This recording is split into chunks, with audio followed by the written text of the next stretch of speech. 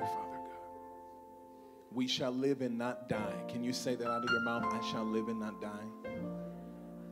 Yeah, because the Lord told us to live. In Jesus' name, thank you. Put your hands together, Lord, we thank you. Hallelujah. I'm addressing this afternoon. I'm watching the clock. 12:24 in Jesus' name. Thank you. To the believers who are in Christ. And I just really believe that as time is going on, that we have to prioritize, we have to strategize, we have to become more intentional with our lives. And it has just been bearing on my mind and spirit how much energy we give to the wrong stuff. The things that we focus on the wrong people, we focus on the wrong circumstances, and then we wind up not fulfilling purpose because we have focused for so long on the wrong thing. And so, because we had a little break, and in the midst of that break, we suffered more. We saw COVID rise up again. I had a birthday, which was another year of being allocated the life force of God. It put me in a very pensive and contemplative place, which I believe I emerged from with a greater understanding of life and a greater sense of maturity concerning what it is that I have to do in the world. Somebody say amen. You all are a part of my purpose. Do you realize that? That you as an individual person, this church as a whole, corporately, what we are building in the nations is a part of why I am alive. So the way that I interface with our ministry, the way I interface with my position may be a little bit different from the way you do it, because in your understanding, this may not be why you are alive. You may be alive, your purpose may be to fulfill something else, and you might just come here because it's the church that the Lord led you to, or maybe you led yourself to it or whatever. But this is my assignment. This is my life assignment. So when I should have died in 1999 in Florida, when I actually began the process of death and screamed and cried out to God to deliver me, and he stopped my spirit leaving my body, he had all of this in his mind as to his rationale for not allowing me to die in that moment. Are y'all getting it? Okay. And so that being the case, it means that I have to pay attention to how I lead and how I pastor and how I interface and how I preach and how I teach and what the overall resolve and result is from what I do standing behind this pulpit. This is not about me, okay? And I want y'all to get that in your spirit, get it in your mind, get it in your understanding. This is not about me, and I don't think that it's about me. I don't say that indirectly. I don't say that under the guise of false humility. I say it so that you can really understand my heart. That's why I stop them acknowledging me in every single service. I mean, I'm the pastor. You know I'm the pastor. You don't have to say it every single service. Somebody say amen. You know who the pastor is in the church. And if you don't know, you'll find out by the time I get up to preach. Somebody say amen. When this banner fades away, y'all know how much money this banner costs? When that summit was over, I said, we're going to use that banner. And when it leave here, it's going in my house. Because the people that come to my... So this is not about me. This is about the money that we spent on that banner. But I don't want you, thank you, I don't want you to misunderstand and to think that this is... Because there are some churches where it's just about the leader. It's about the leader's life. It's about the leader's prestige. It's about the leader's honor, and everybody else is on food stamps and struggling.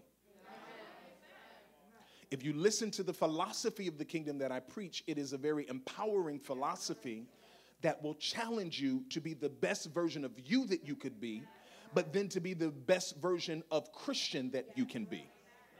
I've challenged you to believe in your ability. So I'm saying that to say, because when I preach about apostolic ministry or prophetic ministry or the office of the apostle or the office of the prophet, I am not trying to aggrandize my position in our flock, because it's not necessary. Somebody asked me why.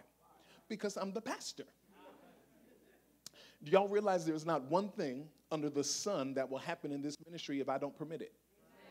So I don't have to beef myself up to be that. That's just who I am when I walk in the room. That's who I am when I'm in my room. Are y'all getting it? When I offer explanation of the calling, number one, Paul said to the church at Corinth, if I am not, give me more volume, please, just my throat, I haven't preached in a while. Paul said to the church of Corinth, if I am not an apostle to anybody else, I am no doubt an apostle to you, for you are the seal of my apostleship. What was he offering? He was offering apologetics for his position as an apostle to validate the authority he had to say what he had to say. So he said, if there's no other group of people on the face of the earth that have to entreat my role as an apostle, you have to, and this is why. Y'all get it? So when I explain it, it's not that I'm trying to idolize my calling. Y'all got to get that, because this will stop y'all talking about it when we're not here. This will stop the conversations that he thinks it's all about him, and every time he talks, it's about him. I hear y'all, because before I was an apostle, I was a prophet. Right? It'll stop all of that. What I'm trying to get you all to understand is the premise of authority that I function from to bring the church into alignment and into order. Okay? But the alignment and the order is still not the end all. The end all is Jesus. Y'all thought it was about your preaching dates and gigs.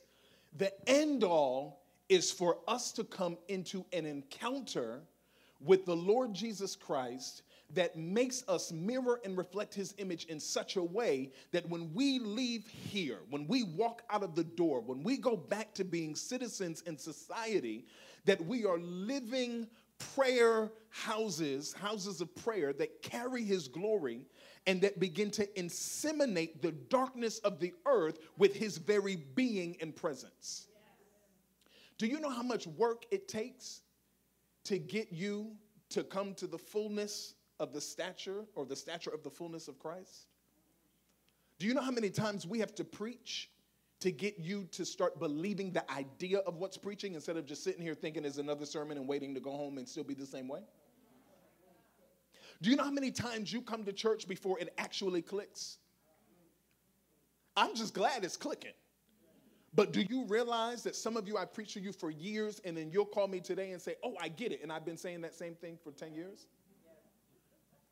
You see, so Paul said to the church, he said, I labor in travail and in birth pangs, not until you become a great preaching wonder, but until Christ is actually formed in you. So although you were saved and you were born again, and you were filled with the Spirit, and you speak in tongues, and you know how to blow the church up, and you sing under the anointing and preach under the anointing, you do all of this stuff, the reality is that Christ being formed in you is a process. That doesn't happen instantly when you get saved. It's going to take some time for you to get you out of you. It's going to take time for you to be conformed into his likeness and image to the point that we no longer see you, we only see him. And that's not easy. Somebody say it's not easy. Let's tell the truth. It's not, because it feels better being us and responding like us and in treating life like us and in treating people the way we feel like it, other than the way that he would through us. And so this is why Romans 6 says that the real issue for the believer is that we have to die to the old man. How dead are you? How dead are you? Come on, y'all, help me. This is the intro, and I've been talking for 8 minutes. I gotta get to the notes. How dead are you? In a society that idolizes the idea of you and your own truth and you being you. And it is completely antithetical to salvation. The Lord Jesus Christ said, if any man is going to follow me, number one, so that means everybody won't. That means everyone in the church won't. So he said, if any man is going to follow me, number one, he has to deny himself. Come on, y'all. Some of us miss salvation at the first point. You got to deny yourself, then you got to take up a cross, and then you have to follow him. And all three of those are patterns of self-denial. Number one, deny yourself. That means the right to be you. Number two, pick up a cross, which is heavy in a place of death. Number three, you're following him probably into places where you don't want to be.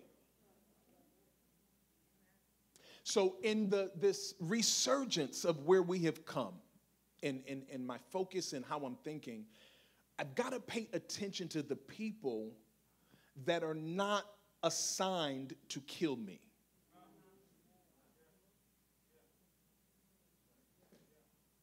I got to focus on the people that are not assigned to suffocate the life force out of me. Because some people come to church and that's their assignment. I figured it out. I figured it out. Some people, that's their assignment. Their assignment is to drain you of all of your energy. It is to force you as a pastor into counseling them, and they never intend to listen to anything you're saying. It's for them to have dilemma after dilemma after dilemma that takes your prayer power, your focus, your energy, and that of your elders and your intercessors. It is to pay their bills. It is to assist them with all of the catastrophes that they have created in their own lives because they never listen to wisdom or the word. It is to walk them through valleys of the shadow of death because they refuse to follow life. And then when they get offended, they walk out the door. Not to mention they have inseminated everybody with their bitterness and offense on the way out. They are here to kill you. And so instead of focusing on them, I believe the Lord He calls me to look differently at some of the experiences and to pay attention to the people that are really here to get what it is that He's brought us here to get and to become and to do. Somebody say amen. So this is the praxis of our faith. Elder Bonaparte, it's like the State of the Union address. So if we were in person on New Year's Eve, this is really kind of what I would have said. Somebody say amen. This is intended to fortify the arsenal of those who are called to lead and equip Christ's body. So we've established, I think, over the last 11 years that there are people that are called to leadership in the body of Christ. We established that, okay? If you're called to lead, you got to know how to lead. It's not just organizational leadership. It's not just that. It is spiritual, anointed, Holy Ghost leadership. Because you're leading the body of Christ and not just the corporation. So we know with a church, there's both the spiritual side and the corporate side. Amen. We need intellect and knowledge and experience and expertise and aptitudes to lead the corporation. But in order to lead, you have to be anointed to lead. Because it's the body of Christ. And if the Holy Spirit is not leading you and empowering you, you won't know where to lead His body. All right? This is also meant to bring alignment to ruling principalities and powers that are over this Northeast corridor and the East Coast part of the United States as a whole, because that is our sphere of influence and jurisdiction supernaturally. Our objective, this is our overall objective. This is what we're doing, right? This is like a CEO business meeting in the kingdom. That's what we're doing this afternoon. It is to bring order and alignment and the fulfillment of God's will for His church. That's why we gather. Somebody say amen. It is for order and alignment and the fulfillment of God's will for His church. That means that everything we do here comes from heaven down and not the earth up. Okay? So you might have 25 ideas of what we should do, but if heaven is not putting that on its agenda, it doesn't matter. Y'all listening? Okay? Your previous ministry may have done a million things well, but that may not fit our culture. Your previous church may have held and conducted things in a certain way, but that's your previous church. And for whatever reason, as grand as they were, you're not there. Okay? So when you walk into this house, because of the role that I have as an apostle, my number one concern is, God, what are you doing in your body? And what is the direction your kingdom has to flow in? So every single idea has to fit into the construct of what it is that God has revealed that we ought to be, become, or be doing. Somebody say amen. Acts 20 and 28 says, therefore take heed to yourselves and to all the flock among which the Holy Spirit has made you overseers. So a position of leadership in the church of God or over the flock of God is appointed by the Holy Spirit. The Holy Spirit of God, who hovered over the face of the deep in the creation account, is the one by His own intellect and foreknowledge of us as created beings. He is the one who selects who has positions of overseership in Christ's body, right? So take heed to yourselves and to the flock, over which the Holy Spirit has made you overseers, to shepherd the church of God. Somebody say shepherd. Somebody say shepherd. Somebody say shepherd. Shepherding the church involves leadership. It involves guidance. It involves steering. It involves direction. It involves correction. The shepherd has a staff. The shepherd has to beat the sheep into alignment. The shepherd has to lead the sheep by green pastures and beside still waters. The shepherd has to feed them. The shepherd has to get them to drink. The shepherd has to shear them. Are y'all listening? Right? So the pastoral role in the ministry is that of a shepherd, and prophets also in the book of Ezekiel are referred to as shepherds. But the role is to take care of the sheep. All right? Somebody say amen. He said, which he purchased with his own blood. Who purchased the church? Jesus Christ. With what? Okay? So then we understand by scriptural reference and inference that he did not just shed his blood for you to be saved as an individual and to accept him as your personal Lord and Savior. Jesus Christ on the cross shed his blood for the institution of the church. I'll let that sit. That got to marinate because y'all didn't get it yet. Somebody say the organization. Somebody say the institution. Somebody say the organism. So he shed his blood so that we can have order and alignment in this corporate setting when we come together. This is a part of what facilitates the purpose of God in the earth. And he never intended to do it without the church, even though the idea in today's culture is to get everybody out of the church and away from the church. And the church has changed, and now we're going to be virtual. That's not a church. You looking at the church on the same thing you watch pornography on. That ain't the house of God. Not this church. That's the people down the street. That's not the church of the Lord Jesus Christ.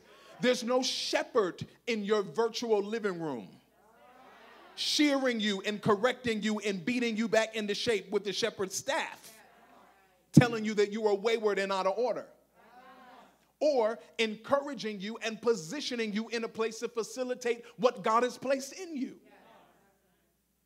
You can't equip us on virtual because we can't see you on virtual. So what about your gift? If the whole church goes virtual, then everybody's gift dies, except the people that are up here on the stage. Y'all not helping. Y'all not helping. If I take a speck of snow, a snowflake, it has the same atomic composition as an avalanche does. Little snowflake, a huge avalanche that has the power to destroy an entire city. So if God is going to get something done, is he going to keep anointing individual snowflakes? Or is he going to bring the snowflakes into an alignment with an avalanche that can actually do damage? See, it's not just an idea that you get to take to yourself and decide for yourself how it's supposed to be. He calls us into alignment and into order. Somebody say amen. 1 Peter 2:9 says that you are a chosen generation, a royal priesthood, a holy nation. He uses political and governmental and national terms on purpose so that you can understand the idea and the premise upon which he has gathered the ecclesia. Okay?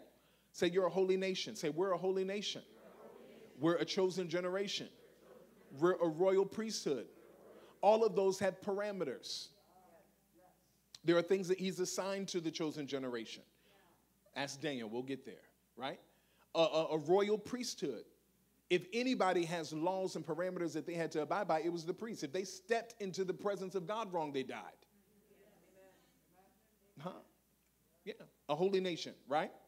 He says his own special people that you may proclaim the praises of him who called you out of darkness. Say I'm out of darkness. Into his marvelous light. John 3:16 says this, for God so loved the world that he gave his only begotten son. We know that the word for world there is not, it's not earth. He's literally talking about the systems that govern the world. Y'all get it? Most of us interpret that to mean that he loves the worldly people or the people who are not yet saved so much. That's not what he was talking about. He was literally talking about the cosmos. He was talking about the structure. Okay? For God so loved the world that he gave his only begotten Son, that whoever believes in him should not perish, but have everlasting life. For God did not send his Son into the world, into the cosmos, to condemn the world, but that the world through him might be saved. He who believes in him is not condemned, but he who does not believe is condemned already. Do y'all know people who don't believe in Jesus as the Son of God, but they claim to walk with God? They're condemned. Now, you may not have to be the person to tell them they're condemned, but don't be duped into thinking that somehow they're not. That didn't go over well. But that the world through him might be saved. Jesus said, I am the way, the truth, and the life, and no man comes unto the Father unless they come through. You don't know God apart from Jesus Christ as the Son of God. It's impossible. Or else this God and our God, this Bible and our God is a liar. There is no way to come into communion or fellowship with the Creator except through Jesus Christ. So I don't know who the Muslims are worshiping, because they enter in through Muhammad. Okay, just keep going further. He said, and this is the condemnation, that the light has come into the world, and men love darkness rather than light because their deeds were evil. For everyone practicing evil hates the light. How many people in the church hate the light because their deeds are evil? He said they hate the light and don't come into the light unless their deeds should be exposed. But he who does the truth comes to the light, that his deeds may be clearly seen that they have been done in God. Here is what we're doing. So number one, it's the order and alignment and fulfillment of God's will for the church. Number two, it's the acknowledgement of God as supreme and sovereign. Okay? Say, our God is supreme and sovereign. You have to get that in your spirit, and you have to understand the tenor of his voice in this era. He's talking differently. He is interfacing with us from a different dynamic and a different perspective that we have never encountered. And we've been saying that for the last couple of years, but it is true. Okay? Now listen to me. Don't get on the wrong side of that sword. Don't make the Lord have to show you what I'm proclaiming to you. Just believe it. Somebody say amen. He is sovereign, okay? And he is bent on making sure his house recognizes his sovereignty. A lot of these people dying, I'm telling you all, it's judgment. It's because judgment is in the land. I'm telling y'all, it doesn't make sense. Just like Noah prophesying for 120 years didn't make sense either. It's going to rain. They said, what's that? And they kept partying. He said, I'm building the ark. Get in the ark of safety. No, we ain't going in there. We having a good time. For 120 years, he only had one sermon. That must have been a really boring revival. You mean to tell me you got a 120-year revival and you're going to preach the same message every night? Repent, repent, repent. Are y'all listening? We are living in a different era now. We are, okay? And things that we have been accustomed to getting away with, we're not getting away with anymore, period. You just don't. God has made us confront truth of everything, but he did it so that we could worship in spirit and in truth. He was tired of us worshiping through a veneer and with contraception. I think I said that a few weeks ago, but he really was tired of that. So he removed the veneer, showed us for what we really were. He removed the contraception, which was the membrane in the film that separated us from real intimate contact with him, and made us sit in a place called truth so that we could confront things about ourselves that we had overlooked, some of us for years, so that he could deal with it, so that we could be fulfilled or be released to fulfill our purpose. But on the other side of that is an increase in judgment. We'll get there, okay? So acknowledgement of God as supreme and sovereign. The Bible says that Christ has the name above all names. Let's look at Colossians 2:8. He says, beware lest anyone cheat you through philosophy. Somebody say philosophy. Those are their ideas. An empty deceit according to the tradition of men, according to the basic principles of the world, and not according to Christ, all right? I'm trying to speed it up. But it's important that you realize that these are the things that are vying for your salvation. Okay? Philosophy, empty deceit, traditions of men, and the principles of the world, and not according to Christ. For in him dwells all the fullness of the Godhead bodily, and you are complete in him, who is the head of all principality and power. He is the what? He is the what? He's the head of what? All principality and power, which more than implies that he is the head of principalities and powers in light and in darkness. Okay? So let me help you with this. It's important that we see that the Lord Jesus Christ, if he is given the name that is above every name, and that he has been raised to sit above every principality and power and name that is named, it means that we are never subjected to the tyranny of demonic principalities. Never. Ever. Okay? So all of you prayer leaders and intercessors, we never pray from a place of defeat as if the enemy has the upper hand. Because if the scripture says that we are complete in him, who is the head of all principality and power, and if it says that we are seated with him in heavenly places, it means that anytime we address a demonic principality, which is the realm or the domain of a prince, or anytime we address a power, which is the authority force inside of a principality, we are always looking down at them to do it. Because they are always in a place of subjugation to us because we are in Christ Jesus. Are y'all getting that? You got to get it. You got to understand it. Because we cannot say that we understand that God is supreme and that he is sovereign if we don't have understanding of the infrastructure that he is supreme and sovereign over.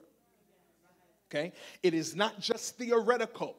It is not just an idea that because God created everything, he's the head of everything. That is a part of it, but it's not just that. He is logistically the head of it. So that means that even demonic principalities that sit in their seats and thrones of dark power and authority are listening to the sovereign's edicts. Okay? And then it also means, and we're not going to go deep into this now because I'm still studying it out to get an understanding of it, but it also means that Jesus Christ has principalities and powers of light. Okay? Y'all got that? All right? So when God raises up fivefold ministry offices, he is raising up a principality. We are creating a principality because we're creating a realm of rulership and influence in the realm of the spirit. So when God raises up this kind of ministry, Lord, I don't want to go deep into this. I really don't, because I want to scare y'all. But the demonic principalities are now matched rank for rank. Because he has to raise up houses that are commensurate with the rank of the demonic kingdom that's ruling in a territory in order for us to superimpose God's will and plan over and against them. So in order for us, if we are authentically called to do what we're doing, it means that we have to have a seat where when we deal with and engage the demonic kingdom, we're not doing it from a place of subservience to them. Okay? So part of Satan's idea, prophet, is to, number one, dismantle the ministry. So y'all, those of you that intercede for this house, the first thing you have to recognize is that Satan hates this kind of ministry. He doesn't care about gatherings of Christians singing and dancing and preaching Bible stories. He does not care about that. He can't do nothing about that. Somebody say amen. Wake up. Okay? Y'all realize that? He can't stop you from gathering as long as you are not effective against his assignment and agenda. So a church like this that understands that it has a seat as a prince, that has dominion and that has authority to deal with the demonic kingdom, now he's got to launch a strategy against that house. Because if that house ever gets the footing it's supposed to have, he recognizes that they are going to completely overthrow and overturn his whole idea. That the people are going to be established in, number one, authentic salvation. Let's start with really being saved. They're going to find out who they are in Christ. They're going to tap into the presence of God. They're going to become houses that manifest authentic glory, not atmosphere. That when you walk in, the glory of God is overshadowing you. That when you open your mouth, the entire conclave of heaven, it validates and affirms what you say because you're speaking as one that stands in the counsel and in the presence of the Almighty God. Satan does not want the body of Christ to come into the arena of maturity and growth in Christ's likeness. He doesn't want to see this house prosper. So number one, you got to understand he's coming or would try to dismantle this house. But here's the second part of that. He wants to use you to dismantle it. Listen to this. Watch this. Watch how many, think about this as my voice is getting choked up. I'm so sick of Satan and all of your stupid minions. So I'll just talk through being choked up. You can't stop my voice. Imagine this. When we consider, I had to have a conversation with somebody. Lord, help me. And I question everything, but I question their claims to loyalty and faithfulness to this house. Number one, I question that now about everybody. So it's all right. If I look at you a little funny, it's all right. Just keep being faithful. It's all right. I'll get it after a while. But now I question it because of my experience, right? Because the people that say I'm ride or die, they die. they ride or die. Their commitment dies. Their loyalty dies. And I'm not bitter and I'm not bringing it up. I actually said it to make you laugh. So when I make references to that, please don't think I'm somewhere crying because I guarantee you I'm not. But I was questioning someone's loyalty or claims to loyalty and faithfulness to the church. And maybe they were offended that I questioned it. And I said, well, this is why I question it. How do you represent our church outside of the church? So when you have conversations with people about this ministry who have never stepped foot in here, or maybe they have visited at some point, what do you say? How do you talk about it? How do you talk about the pastor? How do you talk about the praise team? What is your criticism and your judgment? Because the reality is that come on, y'all, let's tell the truth. And I swear I'm not bragging, and I am not boasting, but there are not a whole bunch of churches in Connecticut where you can come and get delivered and healed. Now, let's just tell the truth. There are not, if you got a terminal diagnosis, there are not a lot of places in this state where you can come and there are intercessors praying every morning at 5 o'clock that are keeping the heavens open to break the devil off of you. There are not a lot of churches that you can walk through the door and be greeted, kissed on your forehead by the presence and power of God. I'm talking about authentic glory. I'm talking about real anointing. And so when you misrepresent the house outside of the house, you just might be destroying somebody's chance at deliverance. But you can't convince me that it's the Holy Spirit that's using your criticism to cause people to look at the church in a negative way. It has to be connected to a satanic strategy to dismantle the house. So now we got people in this state walking around, I'll never step foot in that church. Why? You go to your church. You sit under your pastor. I can guarantee you I'm the holiest now I've ever been in my whole entire life. I got one wave, that's all right. I'll tell my own story. I'm the purest now that I've ever been. I'm the cleanest now that I have ever been. I'm the most delivered now that I've ever been, including preaching. So the devil is a lie. Ain't no problem coming sitting up under my leadership.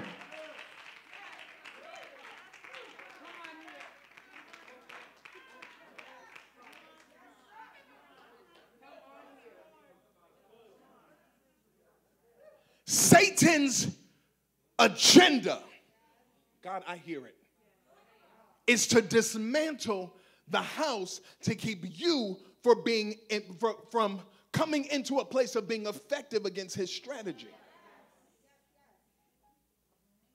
If you don't know that, you will fall prey to it. Listen to me, y'all. All we have is an ear.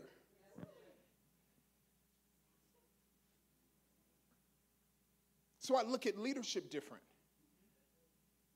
You got to be on par with the vision. And see, before I kept my mouth shut. Now I'm not afraid to tell you I don't trust you. No. Oh, I'm not scared now. Now I'm not scared to shut it down. Y'all listen to me. I don't care. I'm 43. I'm about to be 50. I'm over it. I'm over it. Beloved, I'm on a count down to 50. You hear me? I'm no longer counting up. I'm counting down.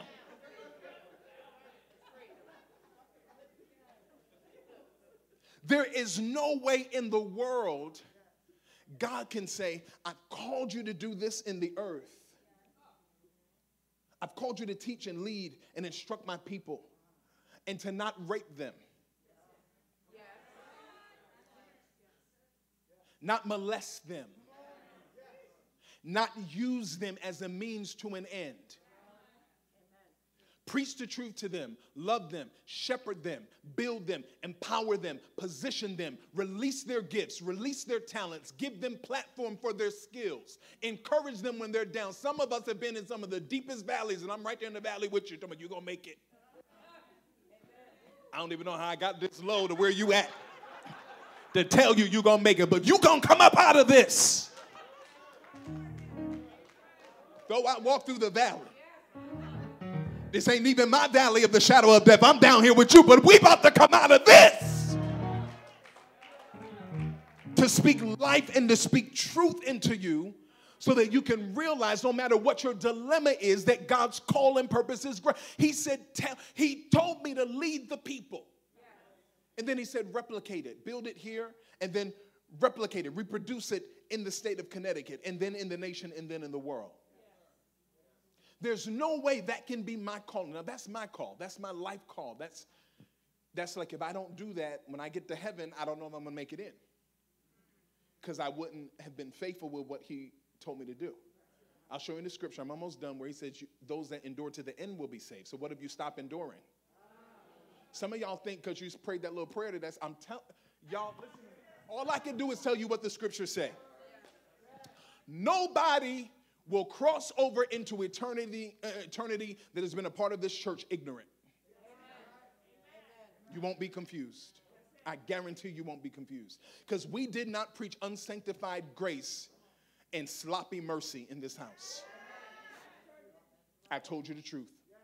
I said, we got to be saved. We got to be holy. We got to live right. We got to forgive. We got to walk in love. You got to get all that stuff out of your heart.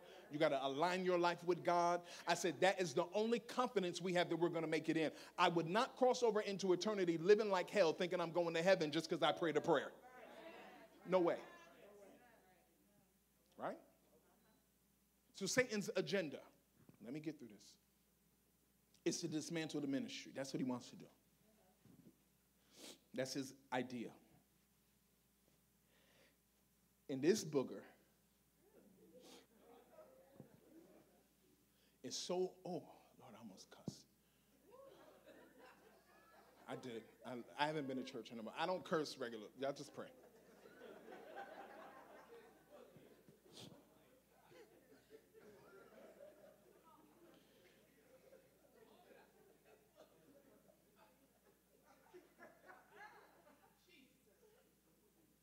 He's so strategic.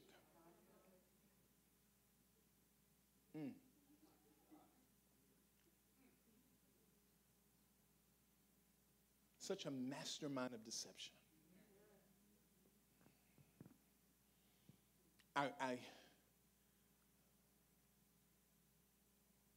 Satan will connect to your ministry in year 5. To launch a plan in year 10. And stay under the radar. He is so strategic that he will attach to your ministry in year 1 and wait till year 7 to launch the insurrection.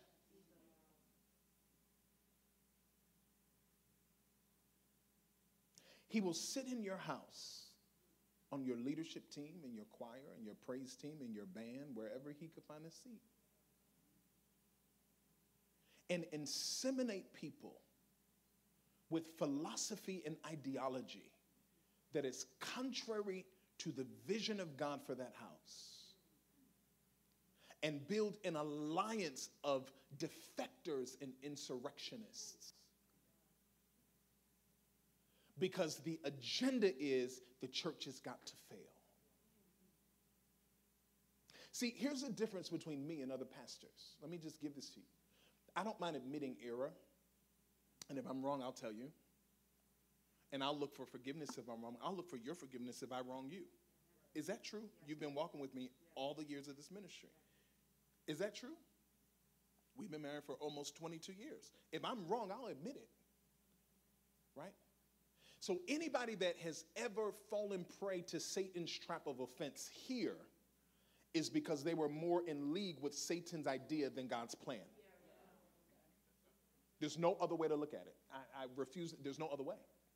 There's absolutely no other way. Because if anyone comes to me and says, let's keep our covenant intact, this is where I was wronged. This is where I was hurt. This is where I didn't like what you said. This is where I didn't like what you did.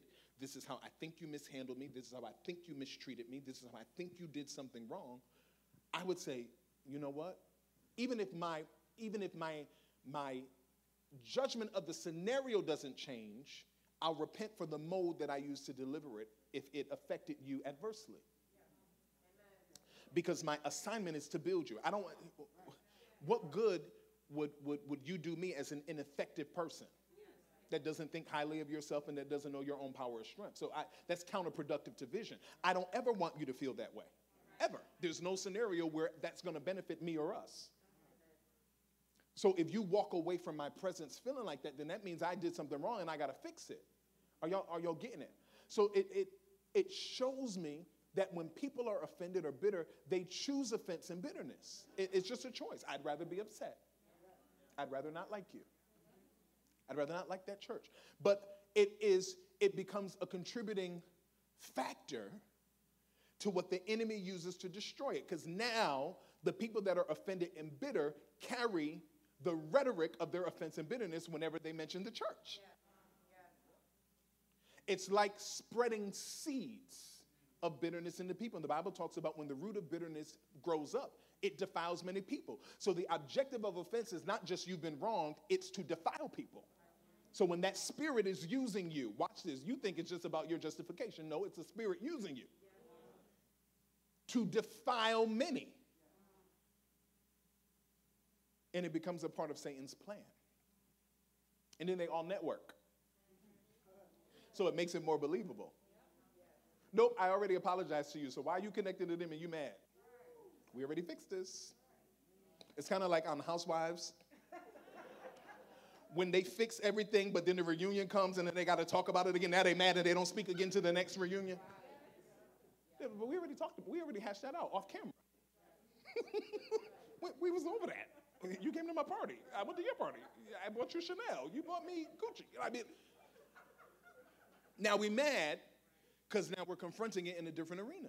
Are y'all listening? Now, why am I'm taking the time to do it so that you understand, just don't be a part of it. Come on, y'all, don't be a part of it. And some of y'all in here are still a part of it. You just still are. And I just don't want you to be. Just stop. Be nice. Aiden used to say that when he was little before he get to it. He said, "E nice." Just E nice. Just E nice. Don't let nobody talk bad about your church or your pastor. And it's not about us. It's about the vision. All right, I'm done. I'm done with that point. Did I make that point? E nice. God has a supernatural infrastructure. It includes principalities and powers in light and in darkness. I'm skipping through this whole part.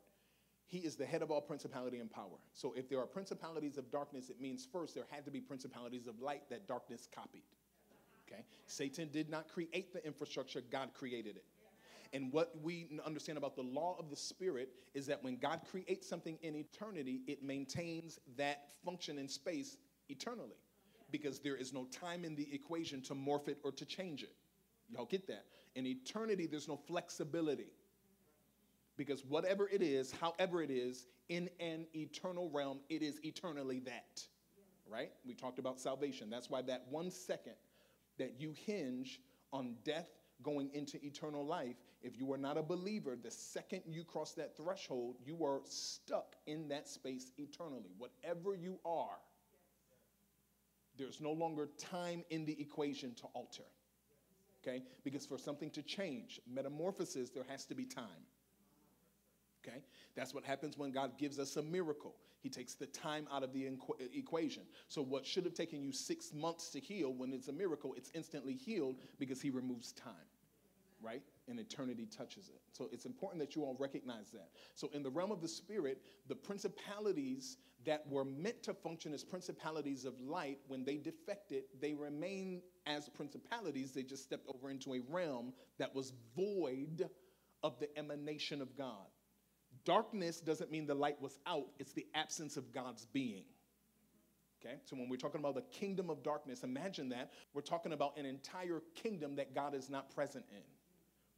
The omnipresent God is not present in the kingdom of darkness. That's what makes it the kingdom of darkness. It's a system, it's an order, it's an authority, it's a function, it's a presence, it's an activity that is completely void of God. It's almost like a supernatural vacuum. Okay? And Satan is running it. How dare he run something outside of God's order? That shows how, just how disgusting he is.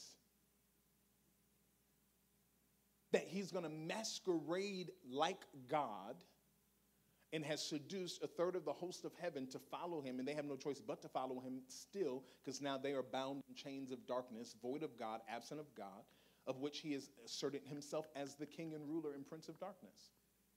So they follow him, and they mimic what they remember and perceive from light.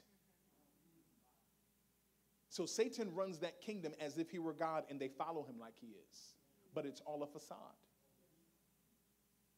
Hell was created for him and his angels, not even for you as a human being. That was never God's intention. Imagine that. You're running a whole kingdom and system and trying to get them to believe in a vision that's doomed to hell. Satan will never prosper. His kingdom will never prosper. The end judgment has already been set. He is a damned being. Ezekiel 28, Abad. He was destroyed and damned when he lost his seat in heaven. So everybody and everything that follows him is damned because the judgment has already been set. So imagine when people are in the house of God and they connect to the Luciferian complex, and then they try to interject a damned agenda into God's society. What Satan did in heaven before he got kicked out, he does now in the earth through people like you and I. And I'm not talking like I'm exempt from it, because he could come and whisper it to me. I've seen it. I've watched it. We've seen that in the world. People who were well known as prophets in the 80s and 90s are now warlocks and witches. There's one such witch who pastors a very nice church in Connecticut. And I know they're a witch, and that's why they hate me. I've seen them in the realm of the spirit coming to visit me. And I said, what are you doing in here? I bind you. I break your power. I shut the gate of egress that you use to astral project into my sphere. And I'm praying to God, shut your church down because you're a witch. And your people don't know it because they don't know enough of the word. They only know you. But I know it, and they know that I know. I visited the church a couple of times. Some of y'all have come with me. And the leader sat there and looked at me and then had a whole meeting with their eldership about me and talked junk about me to the eldership. Yeah, they left and told, just in case you're watching this. But that's the war. Because now I got to figure out how to deliver faithful people from the hands of a witch. Because y'all have proven your faithfulness, and you're proving that you'll give, and you're proving that you'll buy property and stuff. Why don't y'all come do that with us?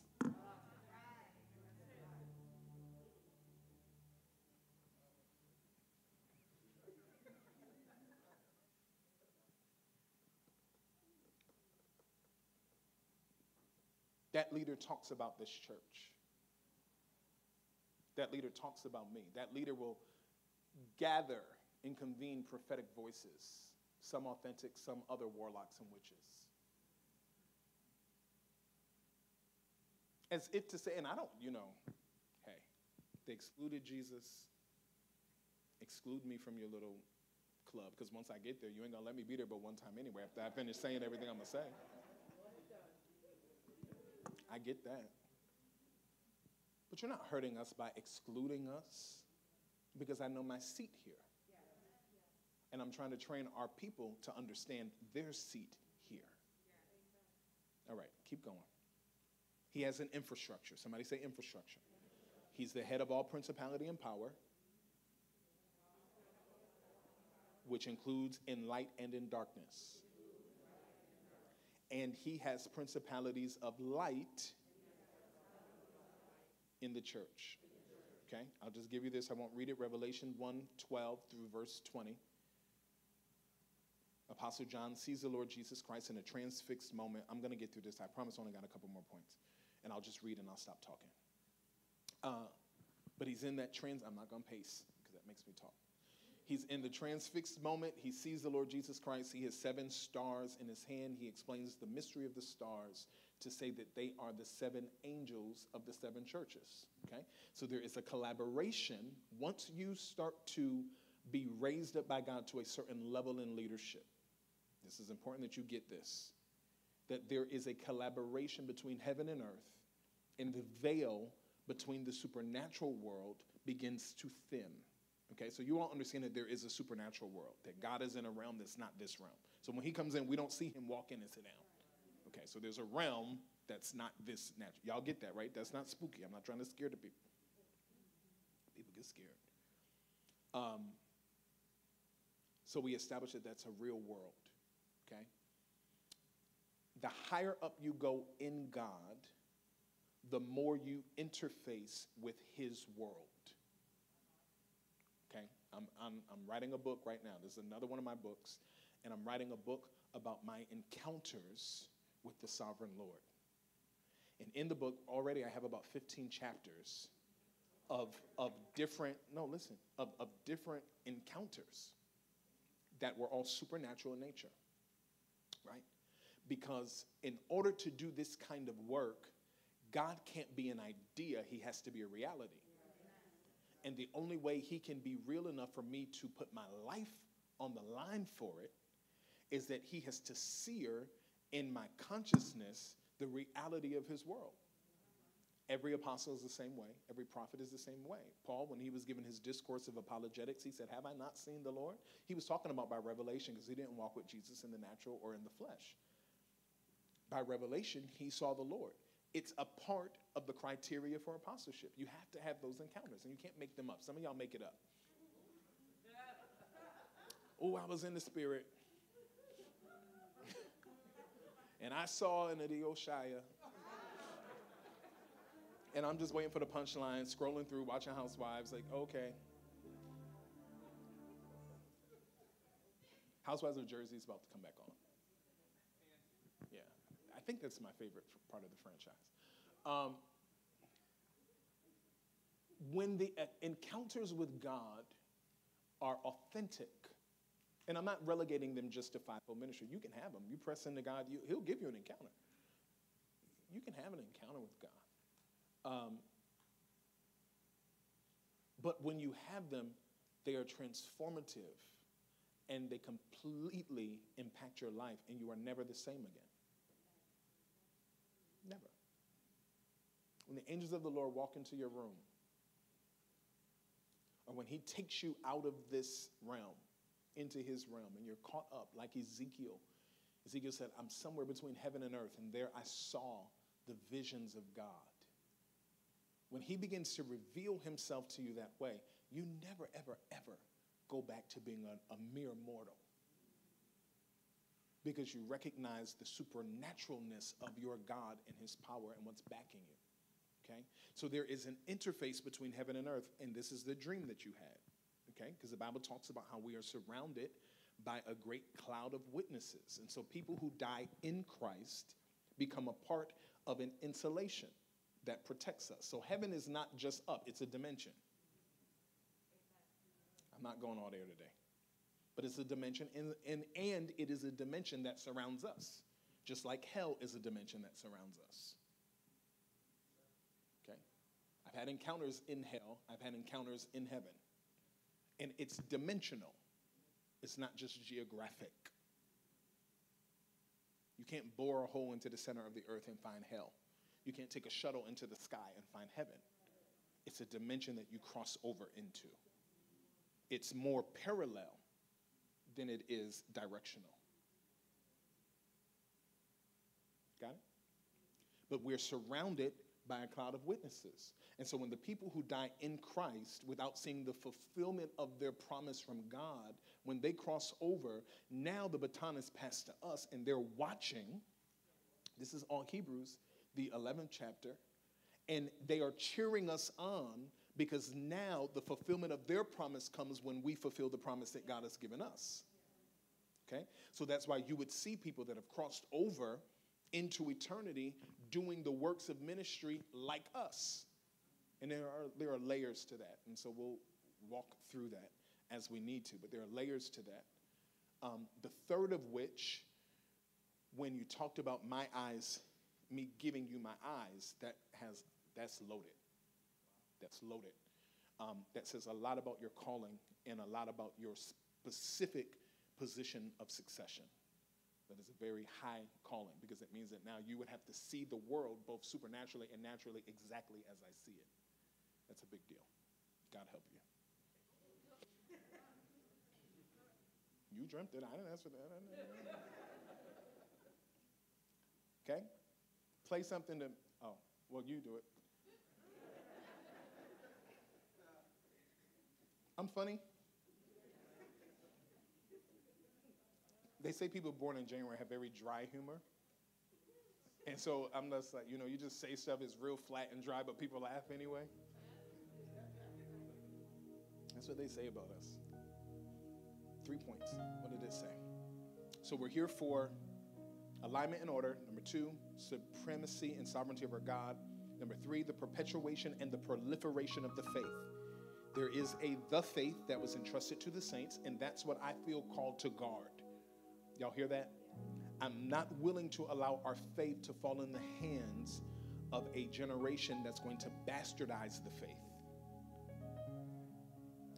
Because, and God spoke very clearly to me, very clearly, and both Elizabeth and Mary are pregnant at the same time, but it takes what is in Elizabeth to pave the way for what is in Mary. There has to be a communion and a collaboration between the generations. He never puts it all on one generation. Because if Mary's baby was birthed without a path to walk on, there would have been nowhere for Jesus to go. So God's not dropping the church in the hands of the millennials. I'm sorry. You're strong, but not wise enough. And we see that. You don't have a wisdom. There's a wisdom that is being missed in whatever generation is under the millennials. You have to stick to the pattern. The old ones are wise and know the way. Elizabeth's baby, preparing the path. The young are strong enough to carry us where we have to go. But it takes both, because you could have all the strength in the world with nowhere to go, and nobody benefits from the strength. Yeah, you got the money, the influence, the platform, the power, but you don't know what to do with it. So you're spitting on people, because you have no idea what to do with the magnitude of that platform. On one hand, you can give away $7 million worth of things. And on the other hand, you have to go viral because you don't know how to keep your spit in like your mom tells you don't spit on people. Like, didn't they tell you that when you were little? Like, don't spit? It's just common sense. But that's why you need the old, because they understand the way. And they'll talk to you. And so we're not, again, come on, we need millennials and whatever's after them. Pardon me for not knowing them, because I have some of that, whatever that next year. I don't even know what I'm called. I think I'm Generation X, the unknown. Because we about to pop back on the scene. Just give us a few days. Just give us a few days. We're popping back on the scene because y'all need us. Trust me, you do. X has been hidden, and we've watched what both the baby boomers and the millennials have done. And we understand our role of reconciliation.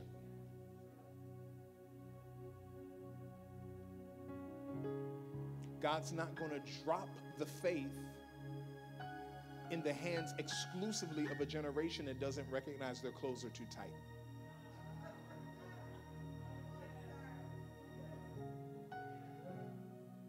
First of all, that can't be comfortable for the males, and the ladies are going to get a yeast infection. Like, it's just loose here.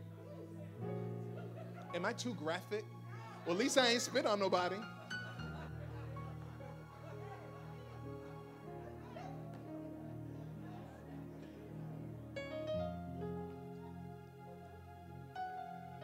The next thing is the discipleship of the nations. Okay? So we have to perpetuate the faith, proliferate the faith, but then we have to disciple the nations. And that's not just people groups, it's literal nations. How do you disciple a nation?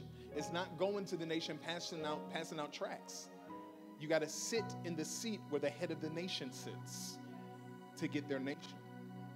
So then what does that mean? It means the church has to have enough influence to not use a mega platform to spit on people, but you have to be able to use a mega platform to get the heads of the nations to be interested in what you're saying so they can invite you in for coffee.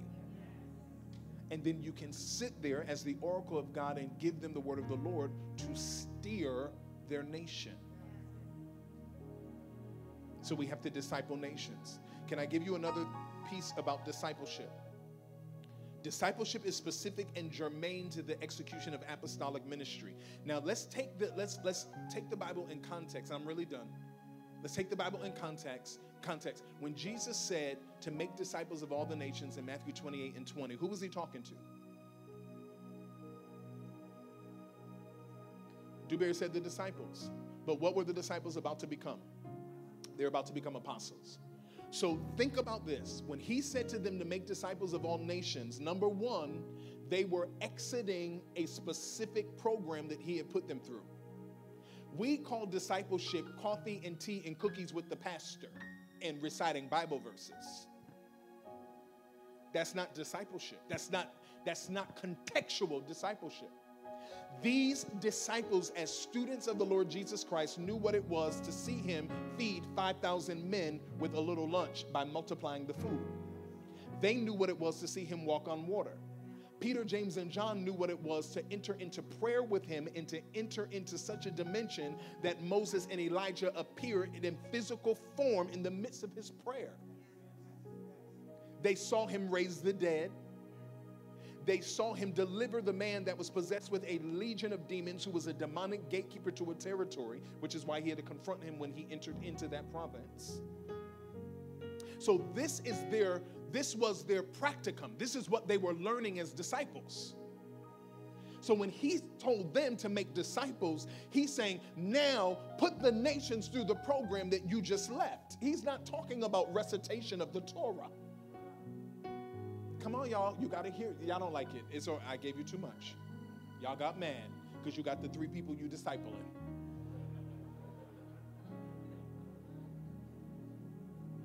They on the phone with you every day praying, speaking in tongues, and we don't know where they came from.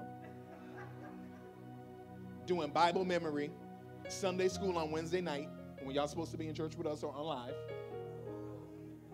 And you call that discipleship. Listen to what the Lord Jesus Christ actually gave them to give. Because upon his ascension, Peter's shadow could heal. So if he's going to disciple students, he's going to say, let me show you how to walk with me and the power of God flow through you. That miracles are in your shadow. He wasn't talking about sitting down, talking about, oh, we love the Lord, how to forgive as a Christian. It's not the discipleship he talked about. The nations are not interested in that. But if your shadow could heal and you could walk on water, I guarantee you there's a prime minister that wants to talk to you.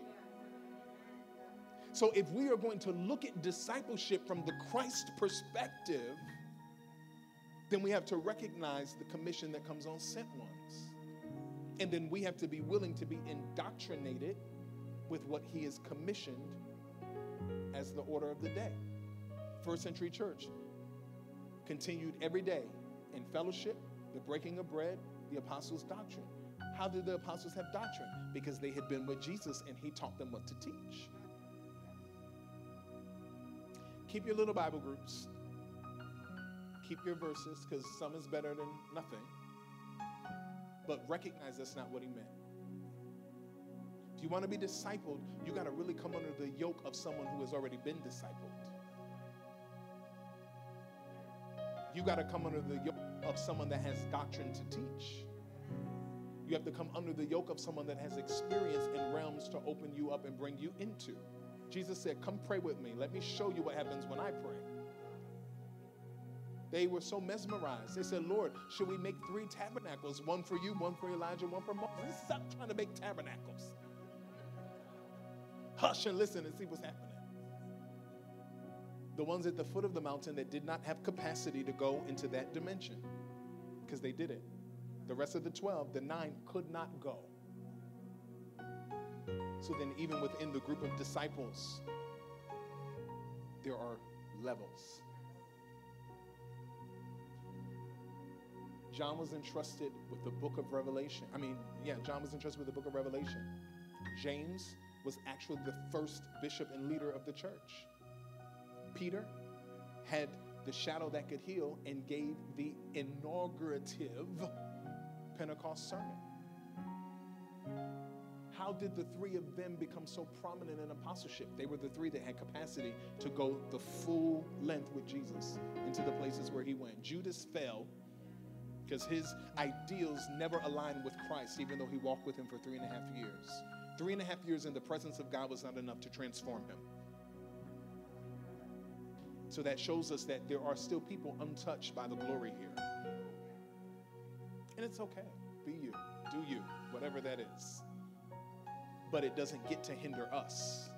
See, I was letting the Judas, hinder us. I don't even have time for the Judas spirit now. I don't have space. Everybody stand. Order and alignment, supremacy and sovereignty of our God, the perpetuation and proliferation of our faith, the discipleship of nations, which includes cultures, ethnicities, systems, nationalities, people groups, families, generations, heads of nations, which are world rulers and world powers. Tyra, we have to get to the point apostolically and prophetically where we have audience with people that are world rulers and where they want to hear what we have to say, because they are principalities, and how they respond to Christ will determine whether they're principalities of light or darkness. But because of their influence and governance in the spheres of the world, they literally are principalities. They are physical embodiments of principalic rule and powers and authorities. I didn't realize that until I had a vision. God took me into a vision, and sometimes these visions are more like trances. You know, there's like a vision that you see, but then there's like a vision that you're in it. And then there's a vision that you're in it, but you're watching it from a distance. I was in it, watching it from a distance. And I saw the world ruler that spoke to President Barack Obama upon his ascension into the presidency. I saw it. I saw the spirit that came to whisper in his ear. It came up on the right side of him from behind, and it began to fill him with an entire agenda of what he had to do. Now, what would have happened? And he did it. And the majority of it was against us. Are you willing to join the protocol team? Just nod. You don't know what the protocol team is? Wave your hand. Wave your hand. Wave your hand. Wave your hand. Wave your hand. He said, yes, come stand right over there. Just let that anointing, there's a repositioning, Todd, happening in your life.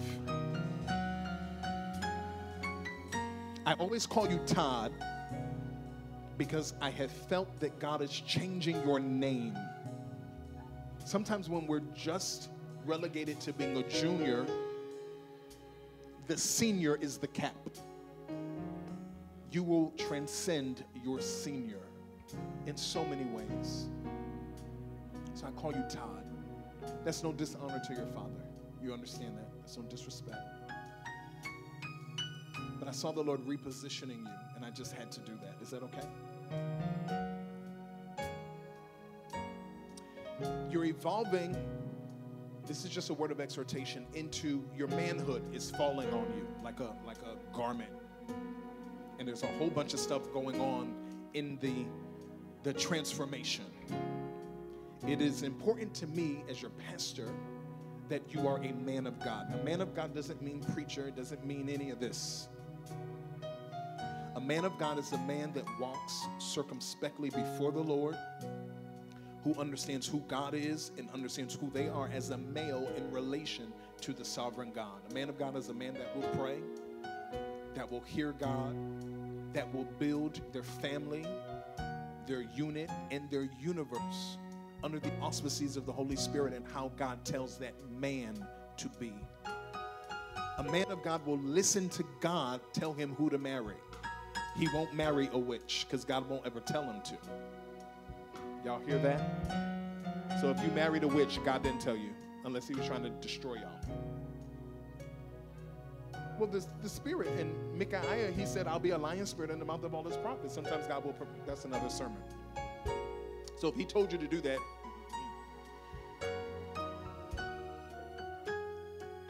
a man of God will listen to the voice of God, instruct him in business, in relationship, in entrepreneurship, and you'll build something spectacular that your family gets to eat off of. You'll build multi-generational wealth. Being a man of God will teach you how to love your wife, how to be a man of integrity and a man of character, a man of honor, that her heart can trust. Yeah, we've made mistakes, but being a man of God will redirect you and reroute you from the mistakes and restore you, and you don't have to make the mistakes. I've made enough of them. Talk to me. I can help you. But you're going to be a prolific man, a prolific, strong, leadership-oriented, driven. You'll be ambitious. You're gonna sink your teeth into something that is going to excite you and it's going to become like your life's mission. I don't know what that is. I don't see what it is, but I know that it is about to come into your life. It's going to be an idea. It's going to be something that you are going to be completely enamored with, and you're going to sense the call, and you're going to go after it. You're going to build it. You're going to build businesses around it. It will impact your relationships. Who you connect with, who you network with is going to be a huge thing, but it's going to be amazing. And the Lord is giving it to you, Todd, as a gift because you trust him. You literally trust the Lord. You have experience with him. You have felt his presence. You know his voice. So it's important to me that you keep the faith and that you become the man of God that he's called you to be. In Jesus' name. Right? Discipleship of nations. And then this is the last piece. This is a snapshot of where we are right now. Number one, we're in a season of judgment. Number two, God is purging, purifying, and preparing the church. Number three, he's reestablishing the order of his governing authorities. Why? Not because it's about the authorities. It's just that the authorities have to put the rest of the thing in order. Right? A well-oiled church machine is not God's objective. The encounter with Jesus Christ is the objective. Right? We saw that in Solomon's temple. When everything is in exquisite order, according to the pattern, then the glory comes and it messes up your order. But there has to be order first in order for the glory to come in so that the priest can't minister. You can't have disorder and expect glory. It never comes. So you build the order. Elders, do this. Elder, this is how you stand. Elder, this is how you serve. Minister, protocol team, this is how you do it. Worshipers, you got to be on a fast. It's bringing in order that brings his glory. Y'all got it? And then that encounter transforms us. But he's reestablishing the order of his governing authorities to reform the ecclesia and his enterprises, which includes his institutions and systems set in the earth to govern the spheres of society or the mountains. He is reorganizing and realigning. Number five, he is maturing and perfecting the flock, which includes healing, deliverance, and indoctrination of his truth. He's bringing us into places of healing and deliverance, period. If you're a part of the body, he's healing you. You may not want to be healed. You might want to have your pity party. I'm telling you, it ain't going to work. He's going to snatch you out of it because he's bringing us into deliverance. It's just the time that we have to be a mature body. Number 6, the identification as sons of God, no longer just church members and no longer just kingdom citizens. Because you can be a citizen of a kingdom and not reflect the image of the God who called the kingdom into being. Sons of God, it's transcendent. It's beyond just being a kingdom citizen. It is literally being the image and likeness of God in the earth. That's what creation is travailing and groaning for, the manifestation of the sons of God, not the kingdom of God, because the kingdom is already here. And then 7 and last, the salvation of souls. Acquisition of people to enter the kingdom of God and begin the entire process all over again. Lift your hands up. That's where we are. I got through all the notes. This is not a series.